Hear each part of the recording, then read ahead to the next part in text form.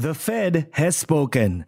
Less than 24 hours before this recording, Fed Chair Jerome Powell sent a strong signal to the markets that tapering could begin before the end of the year. What does that mean for markets and investors for the rest of 2021? That's what we'll be discussing on this episode of Markets Extra.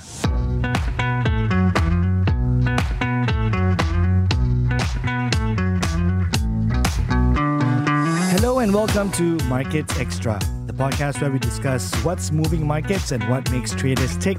My name is Han Tan, Chief Market Analyst of Exinity Group, which operates global brands such as Alpari International and FXTM. And with me is Chief Market Strategist of Exinity Group, Hussein Syed. So, Hussein, I know you were up well past midnight on your TV show doing a live coverage of the Fed's latest announcement. So thank you for waking up on this blurry afternoon in the UAE and being on this podcast, man. I really appreciate it. So let's start with your biggest takeaway from the Fed meeting, because it seems like markets had these expectations and the Fed essentially delivered on it. Han, yes, I think markets, they were just waiting for this hawkish tilt, and they did find it yesterday. I think it was even more hawkish than what markets have been expecting, although we didn't see much of a reaction in the markets. If you look at the bottom line from yesterday's FOMC meeting, we now find that the Fed has communicated very well that tapering will arrive very soon. And this is going possibly to be in November if we didn't see any big negative surprise in the economy. And they will continue to do this until maybe June next year. So by end of 2022 or by mid of 2022, this tapering thing will be over and we'll be talking about interest rates. And just to assess the market's reaction since that meeting, so you've got the dollar that pretty much remains supported. It didn't climb a leg higher despite the hawkish tilt. You had stocks actually climbing because you would think that with the Fed starting to wind down some of its support measures for the markets, stocks might actually go lower. But instead, they actually were able to push through that expected tapering. And the S&P 500 posted its first day of gains in 5 sessions.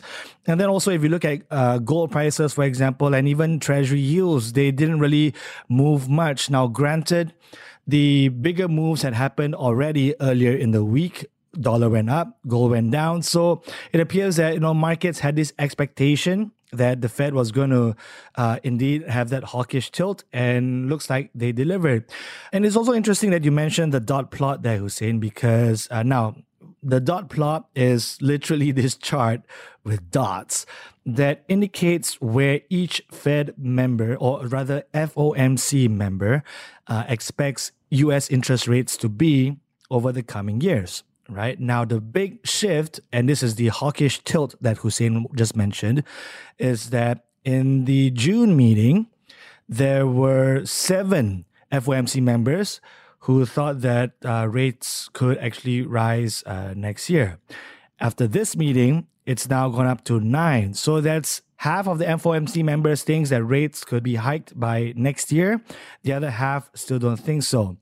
The intriguing thing is there's one dot, Hussein, that's still at the very bottom of that range, even through 2023. So when I looked at the dot plot, I was kind of thinking, who is this ultra dovish person on the FOMC? My money would be it's Chair Powell himself. I don't know. What do you think? No, I think possibly Janet Yellen have joined this meeting and then she left back to the Treasury Department. Or maybe there's a Mario Draghi proxy on the FOMC. Dovish possibly, possibly. But if you look at this dot chart and not just from the past projections, even the one before, you can see that these dots continue to go higher. Beginning of the year, they were anticipating interest rates will start to increase by 2024. No one was talking about 2023. And then came the last projections before this one, where we saw 2 interest rates hikes in 2023. And now we see 3 for 2023 and 1 for 2022. So these dots continues to go higher. And it's a sign that the Fed is starting to take inflation into more consideration. Although they continue to mention that inflation is transitory, if you listen properly to Jerome Powell, he didn't mention this transitory thing a lot in his statement. And so there is this risk that inflation will remain higher for longer time than previously anticipated. And even the economic projections do reflect this. If you look at inflation, PCE inflation, they think it's 4.2% for 2021. This isn't a big surprise because we've been looking at the CPI, PPI, and all inflation indicators for this year, and it have been surprising to the upside. But even when we look at 2022 and 2023, it's going to remain above the target of 2%, even for 2024, which is the new projections. So there is some kind of risk that inflation will remain high. How higher than anticipated, we still don't know. There's still so many factors affecting inflation. Some of them, yes, they are transitory. There are supply bottlenecks. There are challenges in some emerging markets due to COVID, and it's causing some supply disruptions and higher prices. So I think inflation will be something interesting to be watching for the next few months. And it's not just inflation, isn't it? Because Chair Powell consistently mentioned about the developments in the labor market, right? Because he spoke about how some members of the FOMC think that there has been enough of a recovery in the jobs market for them to actually start tapering, whereas there are others who want to see, perhaps one or two more, robust jobs numbers out of the US.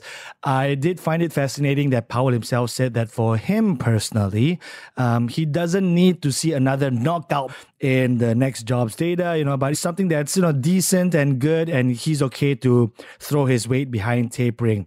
And so it's not just the inflation picture, but the jobs numbers are certainly very important. And of course, we know the non-farm payrolls, very influential indicator on when the Fed actually starts to make its next move. Eh? So exactly, he's not looking for a robust employment figure. When these figures are released, he's just looking for an okay number in jobs. I'm trying to translate this into figures. I don't know where exactly should I put it. Maybe between 400 to 600,000 jobs could be the benchmark to start the tapering process by November.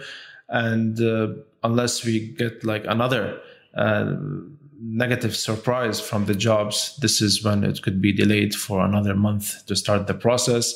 But I think we're almost there, and the markets have discounted the taper process. So I'm not feeling to see like any kind of correction due to the tapering process, and which is good, which is very good. They learned from the mistakes in 2013. They have orchestrated this very, very well. They've been preparing the market for so many months before this process. And as you can just see from the reaction yesterday, they know tapering is starting in November, and everybody is still happy. But, beyond stocks, what do you think the Fed's latest announcement actually means for all these other asset classes? So does it automatically guarantee more dollar gains over the coming years as markets try and price in US rate hikes?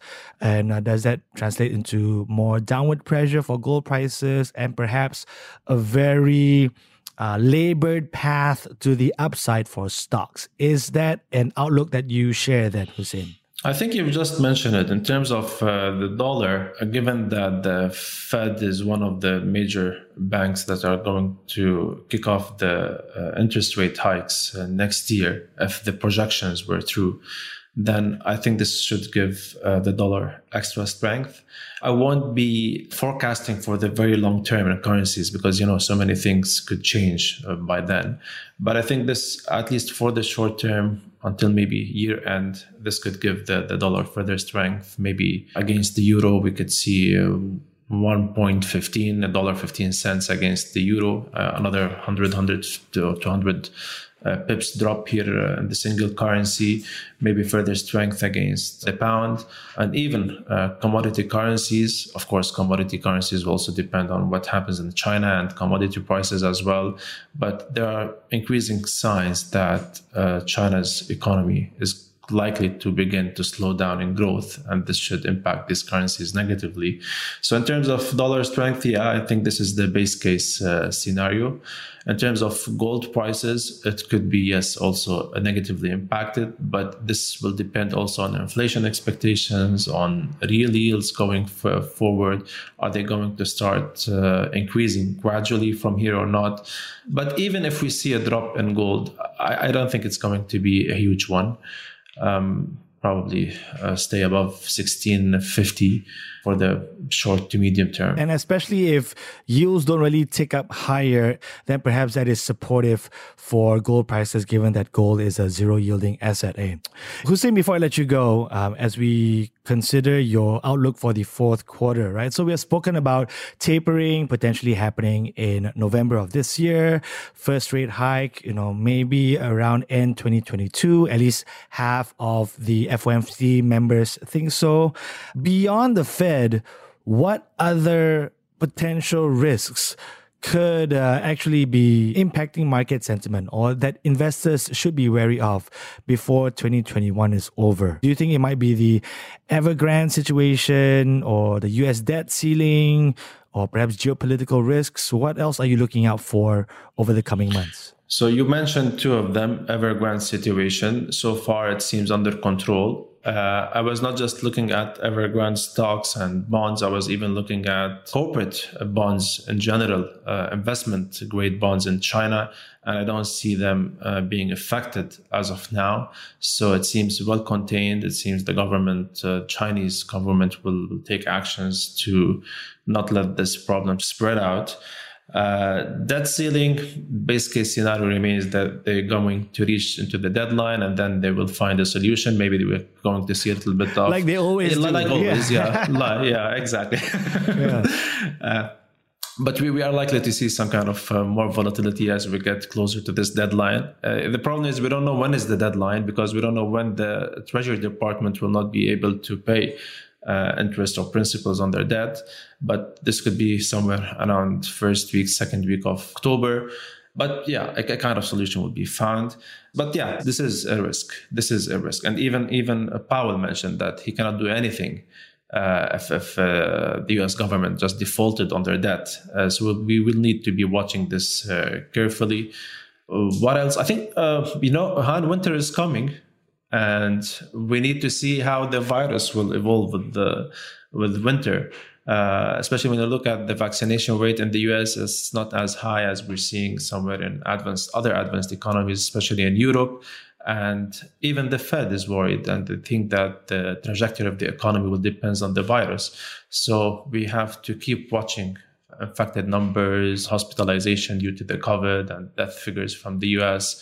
This could even give us, I think this could be even the major risk that we need to look over the next couple of months. I think you've just summed up your Q4 outlook, or the risks to Q4, with two D words: Delta and default. Wow. Yeah. I mean, can you imagine a time when Evergrande defaults and you've got the US government that also defaults? I mean, can you imagine that? Because Janet Yellen, who's the Treasury Secretary now, or formerly the Fed chair, she had mentioned that the US Treasury could run out of money by October, which is just, a week away, right? Yeah, so tell you what, that will be a very exciting time in the markets, perhaps not a positive kind of excitement.